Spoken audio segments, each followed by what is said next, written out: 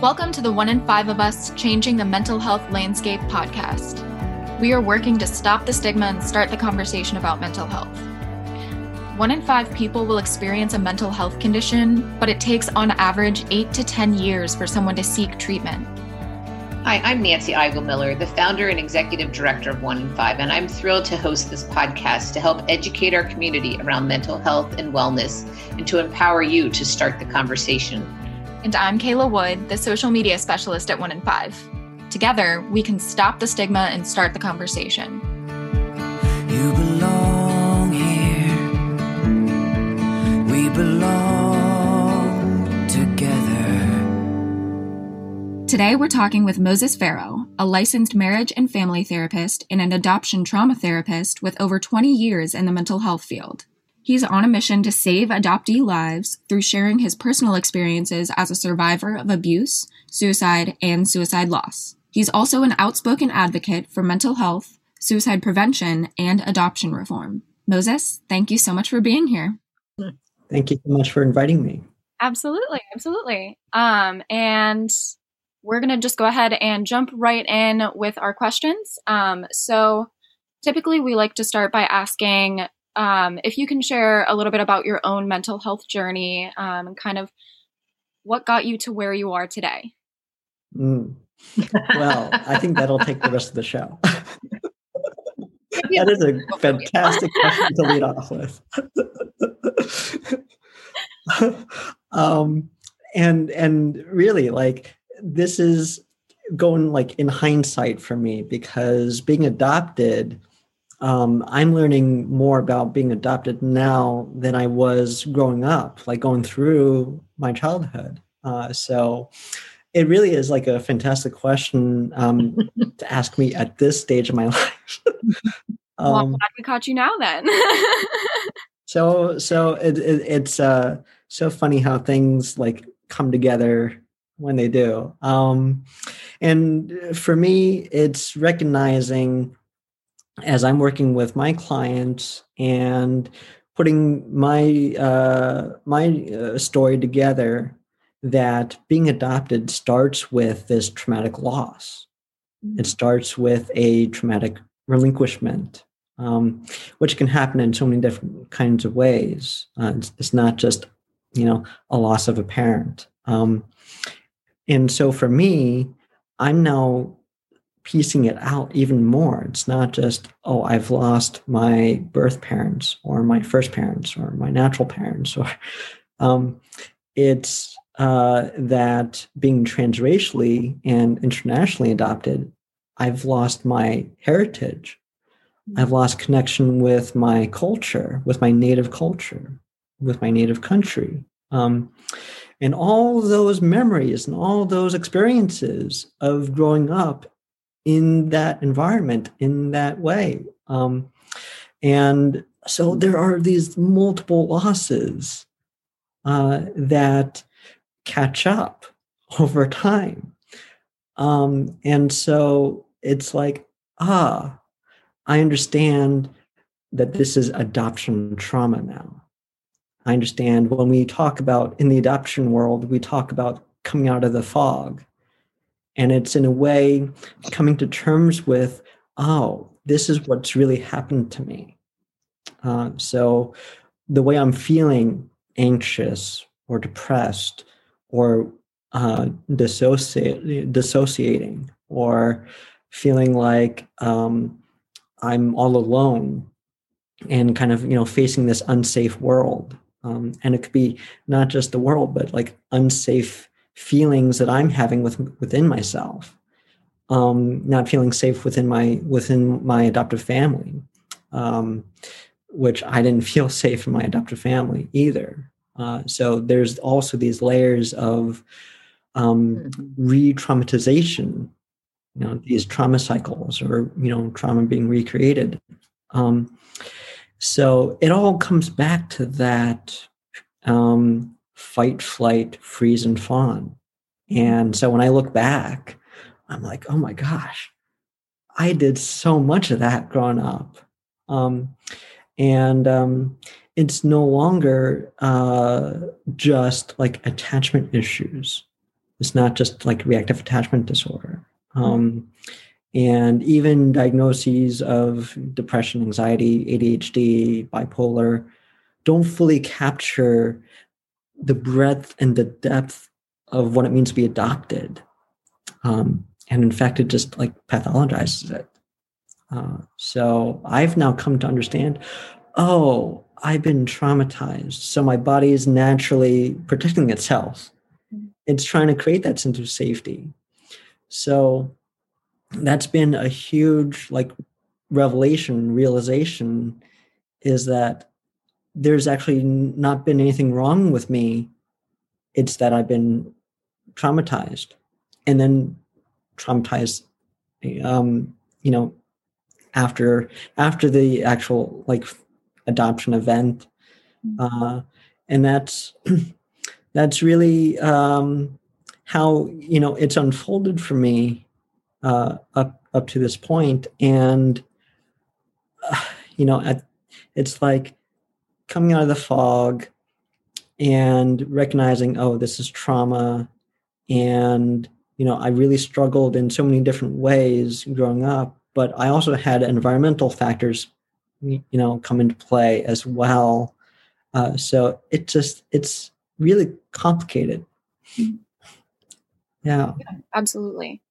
And what you were saying just a moment ago reminded me of something that I read. I believe it was maybe an interview that you did, where you were talking about how there's this belief among most people that when parents adopt a child, they're saving that child's life. But in reality, and more often than it should happen, that they're causing additional trauma beyond what that adoption trauma is in the first place. Can you, if you're willing to, can you talk a little bit about that experience? Yes, I appreciate you moving that in that kind of direction. So there's the pre-adoption, side, losing so much with being adopted, and then on the post-adoption side. And for me, it's again looking back, coming into this place of clarity that, oh, there's these other factors in place or in play as I was growing up. And so, these days I do talk quite a bit about generational trauma. So now we have multiple traumas. I have multiple traumas. Now I'm experiencing multiple traumas from other people. They've experienced multiple traumas. It's just, we live in a very traumatized world. And I think that I need to say that. So,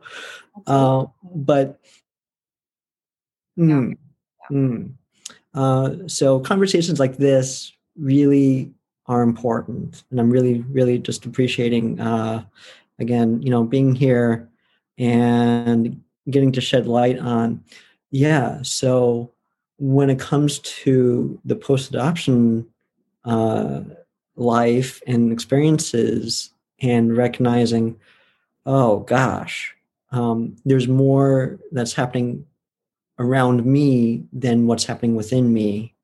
And so bring it back to generational trauma. That's really talking about what's happened in my parents' lives. What are they bringing? What kind of baggage are they bringing into the family environment, into their role as parents? And this is, a common and sad truth for so many adopted people, is that there are these multiple layers of trauma. So there's the adoption trauma that they experience, which is really, also encompassing the adoptive parents' trauma and the birth parents' traumas. But there's that adoption trauma, and then there's this generational trauma where, previous generations, don't receive the help or the therapy or the interventions or support even. And, so many adopted people are simply just wanting to be seen and heard and have their experiences acknowledged and validated. And it's really that basic. But let me bring it back to like my personal story. Now that there's this whole context where I have been vocal about being a child abuse survivor. And so, as we know, abuse can happen physically, psychologically, emotionally, mentally, relationally, in multiple kinds of ways. And I just find the parent-child abuse, to be one of the most damaging and most hurtful, because of what we were just talking about before, and how children are just so important and so critical to the future of humanity, to the future, of our civilization and who we are. So by passing that along to our children, and they carry that, I carry this with me throughout my life. And there's a saying that really doesn't jive with me very, very well, but it's like, I'm not my trauma, but I am responsible for my healing. Yeah. What is up with that? It doesn't seem quite fair. Yeah. No. Yeah. It's not fair. No. It's like as a child, you shouldn't have to have that responsibility. Or even as an adult for carrying that responsibility for something that is not your fault. Like, these are things that happen to you. And then you have to deal with it. And you can imagine that happening over and over time, over years, what that does to a person's development, to a person's sense of self. And so it has, multiple layers of impact that you're absolutely right. Like, as an adult, how do you even begin to peel away those layers and start doing that healing So work? what do you do to do that work? Talk a little bit about what helps you. What are those? I don't know. Resiliency. How do you create your resiliency for that situation? Yeah. Are you asking me personally, or both? You can tell us my both. professional advice. Whichever you're comfortable with. Sure. Well, for me, I can say it was really life-saving for me to have safe people in my life growing up. And, the connections is really where it's at. So that's where it's really important to start that journey of self-discovery, of self-awareness, finding people who can help you learn more about yourself. And honestly, it wasn't until my graduate program with my supervisor, it was my field supervisor, who really used those words, journey of self-discovery, and become curious about yourself. And so that was in my 20s. I had to wait that long. And I mean, along the way, I had been in therapy. I had, gone to see therapists. And along the way, I felt that they had helped me to understand a little bit more. So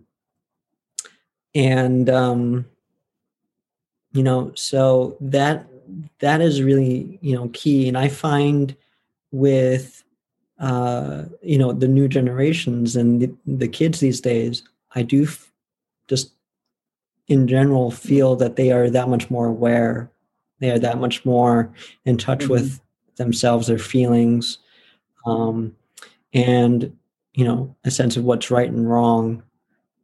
So I have, you know, tremendous hope for, you know, the younger generations. So you're a therapist and you work in this space, in the adoption, in the mental health space. And what are some of the, when you're working with children that have this experience, this trauma, what are some of the tips that you give to parents to help the child deal with the trauma that they experience? So the first thing that I say, well, there are two first things I say. It's about safety. So I like talking about safety. And I really make a point that it is something to have a dialogue about, because it's not just like physical safety, and, you know, it's relationship safety, it's emotional safety, mental safety, you know, these different layers of, this is how I can feel safe with you, and really be intentional with my interaction, with my communication, with making sure that we're on the same page, that the message I'm wanting to give is in the way that I'm wanting to give it and in the way that you're receiving it. And so, I mean, like there's all of that. And I find that to be a really important first conversation about being safe. Let's all get on the same page about being safe, what that means. And that's also like another layer, being safe, feeling safe within yourself, as well as within your environment, as well as the relationships you have with the people around you. So many layers of like interconnectedness, right? The other thing that I tell parents or talk to parents about is do that work on yourself. Go to therapy. Really make sure that whatever you're bringing to the table as a parent, again, is safe, intentional, and, you know, for the benefit of everybody involved at home.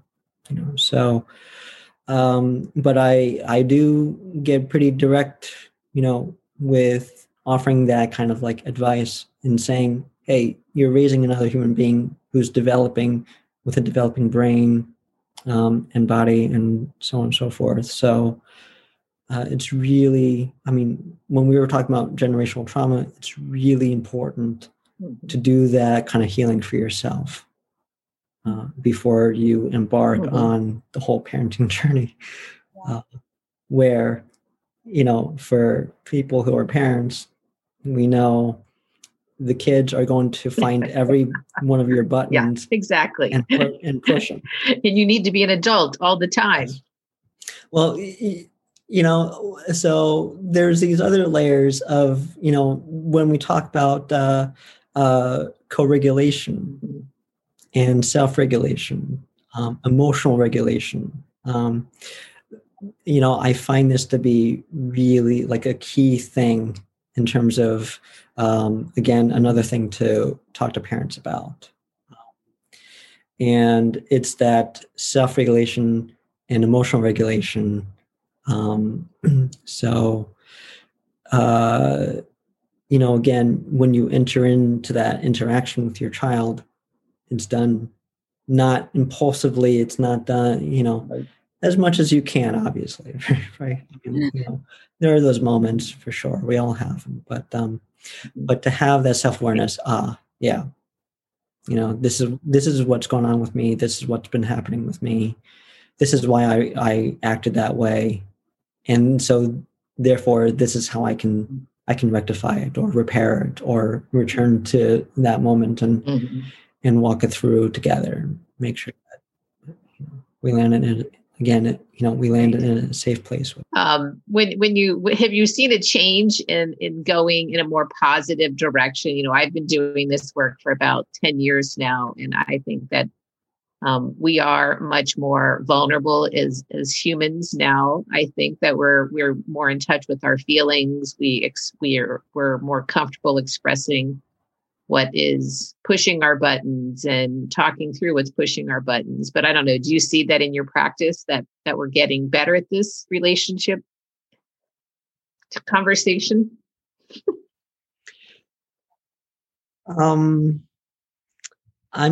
So for me, I've been in the field over 20 years at this point. I would say yes, I have seen more vulnerability being shared. But I also want to be, realistic, or as realistic as I can be with my perspective, because, my whole world these days is working with other mental health professionals, the mental health spaces online. So it's like, oh, everybody's talking about healing and stopping the stigma and getting the facts out there and offering tips and advice and ways to educate yourself. But I did run by a statistic. I forget the source right now, but maybe I can find it. But where it's really like 7 to 8%, not 78%, 7 to 8% of Americans are actually practicing self-care. I believe that. Yeah. And so it's like, so really the mental health professional community really needs to step it up. Oh, yeah. And, have more conversations, reach broader audiences, be really clear with the things that we're saying, the messages that we're giving about how important and essential self-care is, how important and it is to, invite therapy and make it part of, for me, it's making it a part of your daily mental health, healthy lifestyle routine. So it's not, I go see a therapist once a week and then I go back to the rest of my life. And, it is this ongoing practice, not necessarily like treatment or intervention. It is a lifestyle choice. Yep. We talk about it all the time, and we work a lot with, right now it's interesting with the pandemic. We're probably working more with teachers than we are with students right now, just because of the current environment that most schools are in. And the teachers are really struggling now. They're very, very overwhelmed with the situation. And we talk to them about self-care all the time. And we find the same thing. We talk about things they can do. And we continue to ask them, are you doing it? And they continue to say no. Kind of want to backtrack a little bit. So we've kind of talked about the impact of adoption on mental health in general. But I also wanted to talk about the impact of adoption on suicidality. And maybe if you have some statistics about either mental health or suicidality, if you would share some of those. Oh, absolutely. Absolutely. And in a way, thank you for opening up the conversation in that direction. So let me start off with, it's a newer study that came out, maybe 2019, maybe 2018, by Amanda Baden, who is an adoption researcher and professor. So she had came out with a study answering the question of when should you tell children that they're adopted, and that is hugely controversial in the adoption community. There's many people who find out years after, sometimes not until they're adult. And that just continues this sense of secrecy around being adopted, which is like an old practice, with like those backdoor baby adoptions, that happened, mid-century, last century. So in any case, the conclusion of this study said, tell them as early as possible. And this is going back to what we were saying before with helping children get on their own life trajectory. Yeah. So, don't lead them down a life of, based on lies and falsehoods and made up stories, which I can also get into a little bit. Being internationally adopted, from orphanages, and there was a documentary, One Child Nation, that had come out that really revealed these children were just given names and given birth dates and given backstories, to then give to their adoptive parents to make them feel like, oh my gosh, we better adopt them. So there's a lot of falsifying documents and records with children who are adopted. So better to get a grasp of that as early as possible to start that healing process, right? To then start basing our sense of selves in reality and truth, right? Better to do that early on. Give us a fighting chance to then lead, the most authentic life we can for ourselves. So starting with that, and then when you don't do that, and there's too many accounts of that, we go through this fog, as I had shared before, and for transracially adopted kids, there's these other additional layers of internalized racism, and dealing with all the effects of that within the family, within the community, within their schools, with their classmates, teachers, so on and so forth. Where then, adoptees share, I don't even like myself. I don't want to be Asian. I don't want to be different. I want to fit in. So now there's this one study that I talk a lot about when it comes to suicide, like getting back to your question specifically about suicide, where we actually don't have outcome data about like completed suicides. But what we do know from a study 2013 is that adoptees are 4 times more likely to attempt suicide than non-adoptees. And sure, there are these risk factors for mental illness and addiction, putting it all together, though, this is where it's landing on this point. 1,221%, right? If we think about, not being seen and heard and having our experiences validated, if we're not able to see mental health professionals and receive treatment that's oriented to understanding and identifying adoption trauma, we are set up right from the beginning.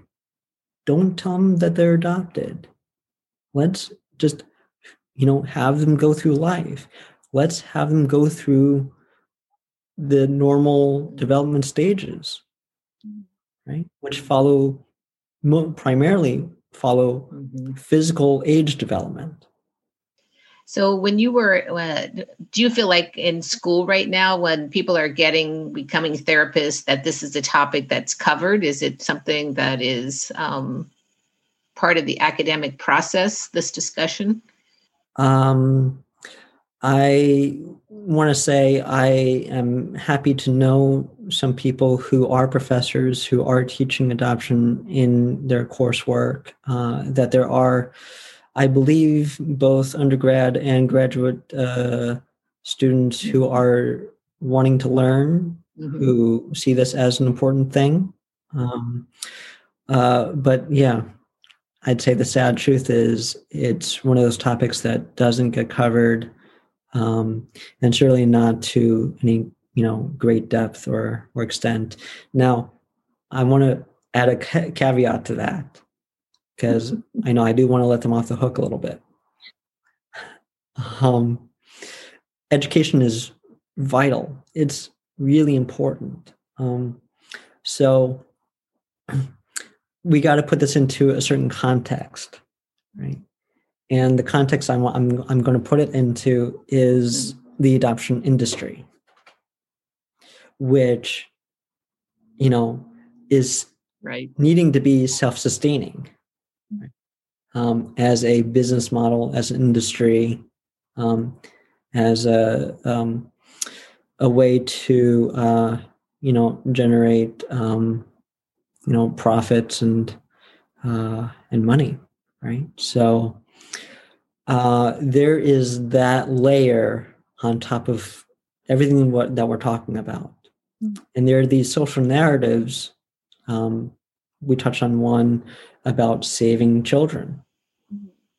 And so that's been commercialized. That's been, part of marketing strategies for, adoption agencies.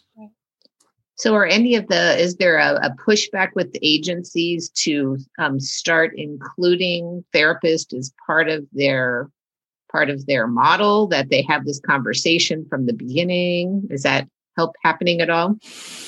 I find a number of the adoption agencies caught up in the industry, and looking to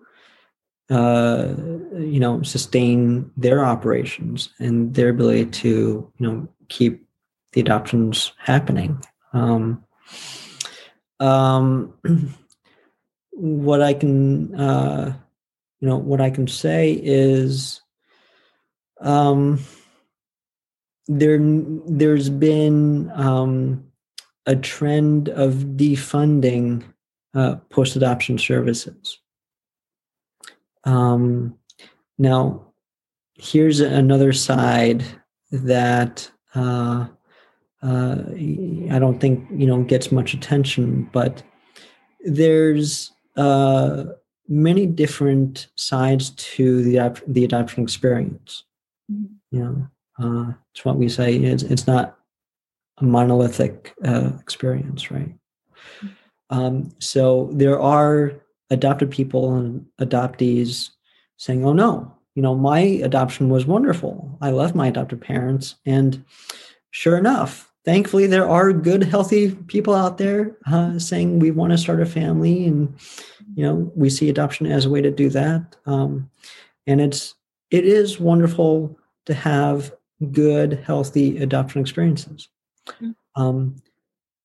The thing is, when you look on the other side of the spectrum of adoption, really what we've been covering about adoption trauma, about adoption suicide, and the outcomes to being adopted when it's not being addressed or treated or acknowledged, right?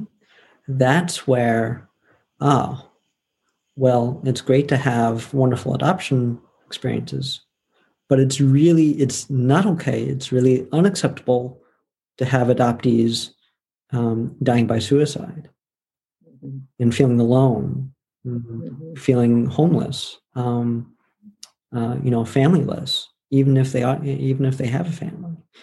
And then, we haven't even touched on the birth family dynamic, and all those layers that come with being separated, and then the search and reunification process. Yeah. So the other thing that I'd like to say, just tacking onto your question there, I find, I found a number of people working in the adoption profession to be adoptive parents, who, as a way to maybe, learn about their children or gain insight or do something, either they start off as mental health professionals, social workers, therapists, or they go to school and be schooled as social workers or therapists. So I do find, a number of adoptive parents running programs and, developing trainings and workshops to speak to other adoptive parents. Mm-hmm. For me, and I don't like to talk so much in generalizations, but it's going back to that generational trauma piece. And if you really haven't done that work on yourself, it doesn't matter how much training, it doesn't matter, how many conversations you have amongst yourselves. Mm-hmm. And in a way, it could be more harmful because then it's reinforcing, that's my experience, and that's my experience. And it continues pointing the finger more at the adoptees, their adopted children, than themselves. Right. So would it be fair to say that if I've adopted my child, thinking about like what I need to do to create the safest environment in my home for my child, in my mind, what I've heard you say is it's most important to make sure I'm doing the work for myself internally on my own family trauma, and then talking to and communicating with my child about how they came to be in my life. So not like hiding it. And then also creating space for open communication about what they're feeling. So you can kind of stop that narrative that might be playing that isn't true, but feels true to them. Would that be a safe way to approach the situation if you're an adoptive parent? It certainly is a great place to start. And as you're talking through this, I'm trying to think like, if I'm a parent and I have adopted a child, where should I start? So are there any other things that you would add to that could be like next steps? Sure. So, well, I want to, just pause and acknowledge just even having that line of thinking about what is the experience going to be like for my child? How do I create that safe environment? How can I be safe for them? Just even putting it in that context. And if that's what you're getting from this conversation, that's wonderful, like that would be a takeaway from this conversation is, I need to be trauma informed. I need to be trauma oriented. I need to be talking about safety in relationships, safety at home, safety in the environment. And then what the second part of what you've done is to have the curiosity, what more can I do? So what else? We can be concrete about this and say, read some books. And so books like The Body Keeps a Score, Life Unlocked, and even books by Peter Levine on healing and trauma. It's very body-based. It's neurological-based. It's body-based. Puts it in that context. So I find, that being a real key part to understanding what's happening. This is not just a behavior issue. This is not just a psychological issue. This is a body-based issue. So it takes a number of different kinds of interventions or approaches. And you can have, a nice, well-rounded approach to healing. Let's see. The other thing with parents is about their children's schools. So I'm excited about Nadine Harris. Nadine Harris, California's Surgeon General, who talked up the ACEs study, who talked up about trauma-informed education and getting it in the hands of teachers teaching our children, right? So this kind of way, for me, it's like this kind of wave of helping schools and education systems to become trauma-informed. And it has to come from a systemic approach, an institutional approach. So when it comes to, really like advocating for your child in their schools or choosing a school that meets the needs of your child, it's important to look at who are the administrators, what are their values, what are they coming to the table with, what are their curricula and education models. Are they using, say, more traditional classroom methods, or are they really integrating that trauma-informed, approach? We do a lot of work around trauma-informed care. There's a doctor at Cincinnati Children's who specializes in that area, and they have a whole division that does a lot of training in schools in that area. So we'll also we're very, very familiar with it. Yeah, we actually did a podcast with him a while back, and we'll link to that podcast in our show notes, as well as all of these different resources that Moses has been talking about. So don't worry about writing. Got you. Well, it's innovating teaching methods. It's coming up with new ways of, helping kids learn about themselves, learn about the world.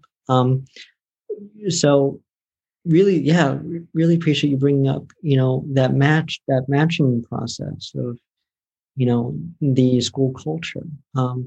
And when you said that, I did want to highlight just a couple of things. And I appreciate you saying, kids from all over. So, again, for me, being transracially adopted, having that diversity, is important. Having mirrors to reflect, who you are, to have that sense of safety, sense of belonging, sense of, oh, yes, there are people who are going through it in the way that I am as well. We can, join together. And this includes, kids who are in a number of other populations. Right. So the LGBTQ community as well. Because again, and I think this is a kind of nice full circle to the beginning, where we have to create these environments in which our children can live and thrive and flourish. And that's really the root of what we hope to do, and the root that you hope that most parents would come to and be able to put their own predetermined ideas or whatever it is to the side, so that their kid can really thrive and not just survive, but truly thrive. And what does that look like? And just put any of those pre-existing ideas to the side and just have that really honest, open conversation, from looking at professionals, whatever it might mean with therapy or people with those lived experiences, looking at, educating yourself through books and podcasts and all this. But I do think that's really important for all parents, and then especially parents who find themselves in very special circumstances. We don't have to have these bad, horrible statistics with adoptees having 4 times the suicide rate. Like, we need to make progress toward that not being a number. And that's what we can do, right? There are, as we've learned, new ways to approach this, and we can make sure our children can thrive and don't feel any sense of shame or burden or whatever it might be. And when you were talking earlier about that secrecy, right? Secrecy invites shame. And so just being open and honest eliminates that. And so I really hope that as we move forward, people can learn so much from this and from you and your experiences, and make sure they can get the help they need if they have experienced this. And they know they're not alone, or we can help create a better environment for kids who are needing to approach and talk to and have good conversations with their family members. Mm-hmm. Can I add like maybe 1 or 2 more things? I want to just really maximize this opportunity. It's really been fantastic having this conversation. So it's important to listen to adoptees. It's important to invite us into these spaces. Now, having said, adoption is not monolithic. So it is important for all of us to have a chance to share our side of our adoption experience. And where I'm at, having come out of the fog, or maybe on the tail end of the fog, I'm appreciating being able to, build awareness, help educate, advocate for, and getting into that side of it, having come out of the fog, so I can go back in and talk about what it was like and walk through that journey. So really, really important talking to adoptees, at all stages of the fog, but understand that there's this fog. And there is a directory. I always like to put this out there because it's like the only directory, of adoptees who are working as therapists. And it's at growbeyondwords.com, which I'm sure will be in the show notes.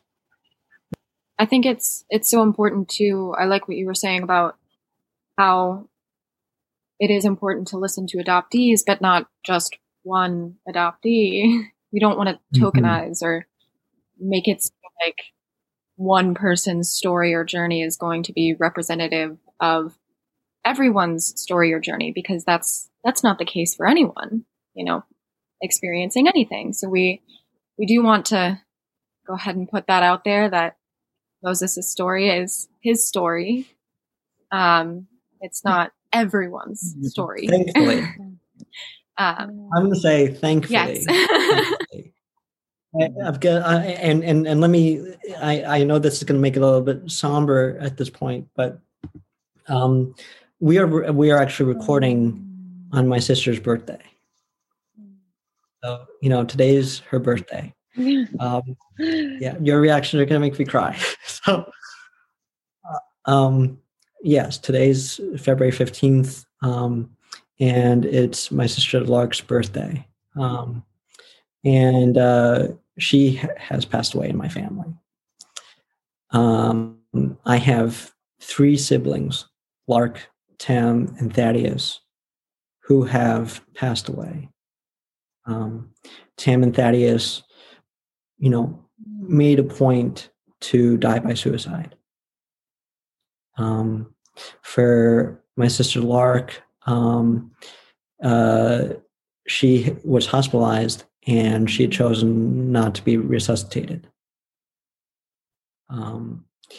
And all of them are adopted, and all of them are Asian, transracial adoptees.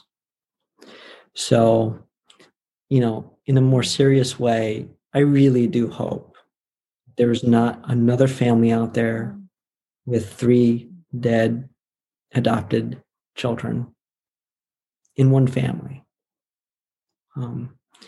That side of my story has been tremendously painful. Grief is so complicated. And then just adding in wishing that it wasn't the way it was, all of the wishes and things we wanted to change, just working through that is also extra work, right? When you talk about layers, you're nailing it right there. So, so I literally can't imagine having to work through losing 3 siblings. So I am so sorry. But right, we are so excited that we can hopefully change this conversation for future families, for future generations, for future adoptees to make sure that their brains and their hearts and their minds are safe and feel connected to somebody so that they, like we said, can truly thrive. And I feel like it's no coincidence that we randomly happen to have this day available. No, there are no coincidences. All the stars align, and we are where we're supposed to be. Well, I want to thank you for being with us today. I know we've taken a lot of your time today, and we appreciate that. And we really appreciate you telling your story, and the work that you're doing is so important. And you've been so authentic and open, and that's what it takes to change the conversation. So thank you. Oh, well, thank you for having me, for having this conversation, for taking your time. And let's keep the conversation going. Keep doing what you're doing. It's really wonderful work. It's necessary, unfortunately, but hey, if what we do today makes a better tomorrow for our kids, it's worth it. Thank you so much for listening. To learn more about this episode, you can check out our show notes and access additional information on our website at onn5.org. We ask that you please subscribe, rate, review, or share this podcast with anyone you think may be interested in hearing more about how we are changing the mental health landscape. Again, I'm Nancy. And I'm Kayla, and we hope you'll join us next time. You